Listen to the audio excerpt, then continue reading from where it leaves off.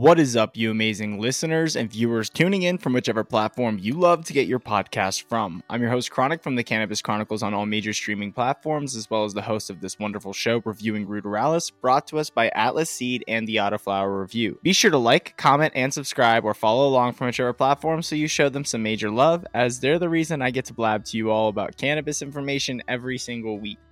Now, in today's episode, it is not just a garden update like last week's. Today's episode is going to be tips for you growers to get more vibrant colors inside of your garden. Now, as it is around harvest season for many growers, I get asked quite often, how do I get more vibrant purples, more vibrant blue tones, or red tones, or pink hues, or maybe you want to really promote those orange pistils or a more vibrant green color.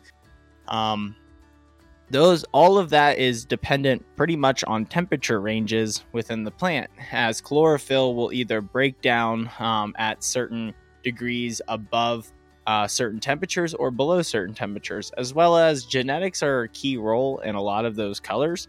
So first and foremost, before we even get into the tips or tricks or anything like that, if you're seeking to grow a plant of a specific color because you want to experience it, you definitely want to seek out quality genetics, and you want to seek out a pheno or a plant that is going to promote those colors just even naturally under whatever circumstances you're going to be growing. So that means whenever you give it the most proper circumstances for color, it'll really have the very vibrant tone to it.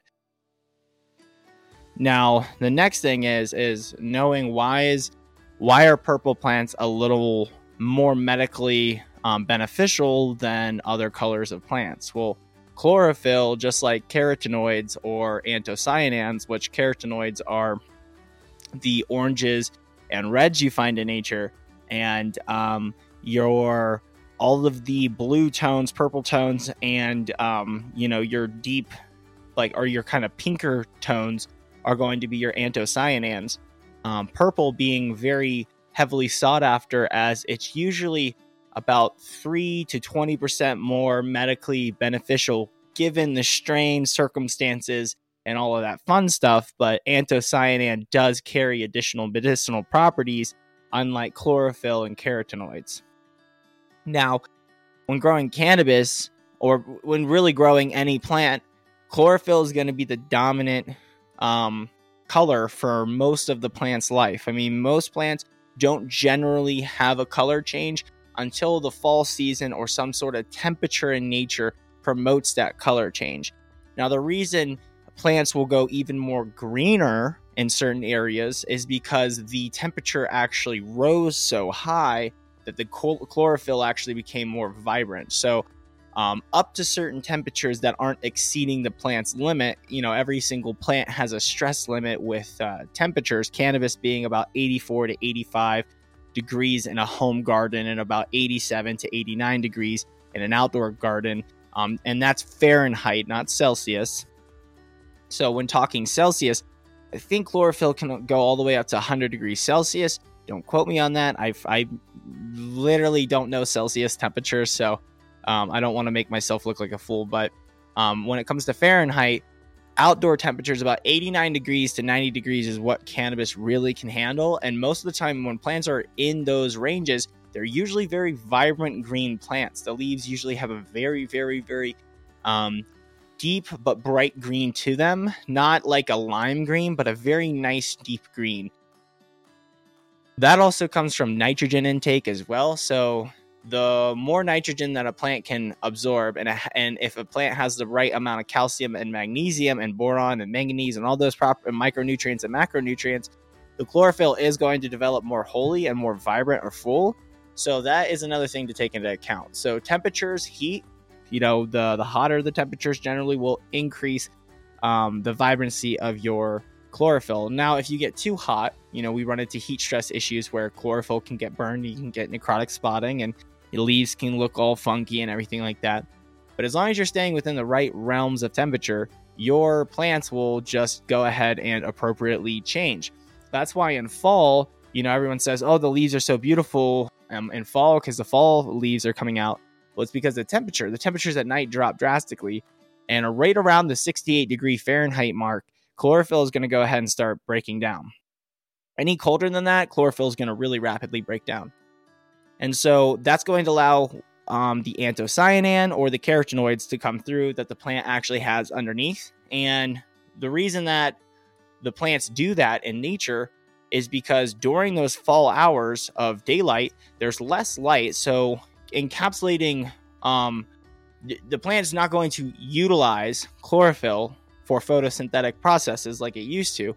Now it can swap over to anthocyanin and carotenoids, which still work with photosynthetic processes, but these are the fruiting stages. This is the later ripening stages. This is where the plant's going to drop the leaves and put the nutrients back into the soil and then start basically hibernate until the next season and where it'll bloom again.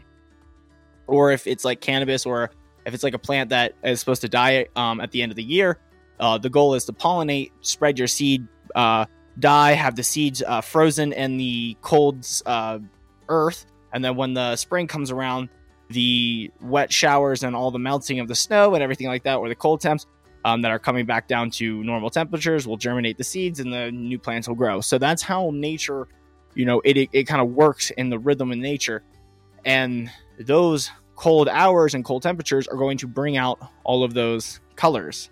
So how can we replicate this in a home garden or even in an outdoor garden for you growers out there? Well, outdoor is a little rougher. It's a little more interesting because you're at the whim of Mother Nature, given your circumstances, whether you're in a greenhouse or if you're just straight up outdoors or whatever you're doing. One thing you can do is water with cold water. So using ice in your water to actually water with to cold shock the roots, but you don't want to go below about 68 degrees Fahrenheit. 68 degrees Fahrenheit is about the range you want to stick. You don't need much colder. 65 degrees Fahrenheit can actually shock your plants into a stress, and you don't want to necessarily do that. So just be very cognizant about how cold your water is. But one thing that you can do for indoor growers, one thing that I've done many a times, is what I'll do is I'll freeze my nutrient feed in ice cube trays, and I'll dump the ice cubes onto my plants at the end of the 12 cycle. And right as they're about to go to bed, I'll go ahead and put that ice on it, and it'll melt through the night. And then in the morning, the soil will warm, and my plants will basically have a cold night and a cold shock to their roots that will basically be about anywhere from 68 to 65 degrees, roughly. If I'm growing autoflowers and my tent's on all the time, then I just put it in there and try to cold shock the roots with what I can. But basically trying to cool down the root system is way easier than trying to cool down the entire environment. Because if you're trying to cool down the entire environment, yes, you will pull out cold colors, but you have to make sure the roots are also getting the cold temperatures, because the roots are directly responsible for telling the plant how much chlorophyll to break down and when to break it down and all that fun stuff. So if you're utilizing ice cube, like the ice cube method, or like colder water or things like that to feed the roots, you'll have much better of a response to colors turning. Now, are there products out there that I promote to increase colors? There are two that I actually have promoted in the past, and I actually haven't bought them in a while, and I probably will snag them because they're really great products, and I don't know why I haven't had them in a while. But Terpinator and Perpinator. I do like those products. I do find them as good products. I do enjoy them, so I recommend both of them. Perpinator in particularly is going to help with the anthocyanin breakdown, or anthocyanins coming out and chlorophyll breakdown and all that fun stuff. Terpinator is more for a terpene profile round off, but Perpinator, if you're looking for anthocyanins and colors and promotions of that color hue, I definitely recommend Perpinator. So you can get that on like Amazon and all that fun stuff. Now, is there really anything else I recommend? No, not really. Genetics are pretty much key to how much color is going to come through on a plant or what color is going to be expressed. So you're only ever going to get a specific amount of color. Phenotypes do exist where phenotypes within that strain are going to promote maybe a little excess color or different color hues. But if it's a stabilized strain, or if it's already a pheno-hunted strain and you're working with a fairly stable strain, you really won't going and trying to do everything under the sun to get more and more and more. There's going to be a limit that the plant can only express so much.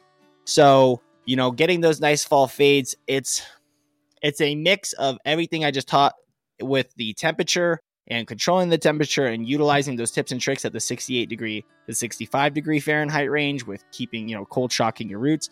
But on top of it, when you're in fall stages, also lessening certain nutrients like PK can help promote more pinker or oranger hues to come out, because you are doing what kind of nature is actually doing naturally. So through the grow season, all of those nutrients are being used up.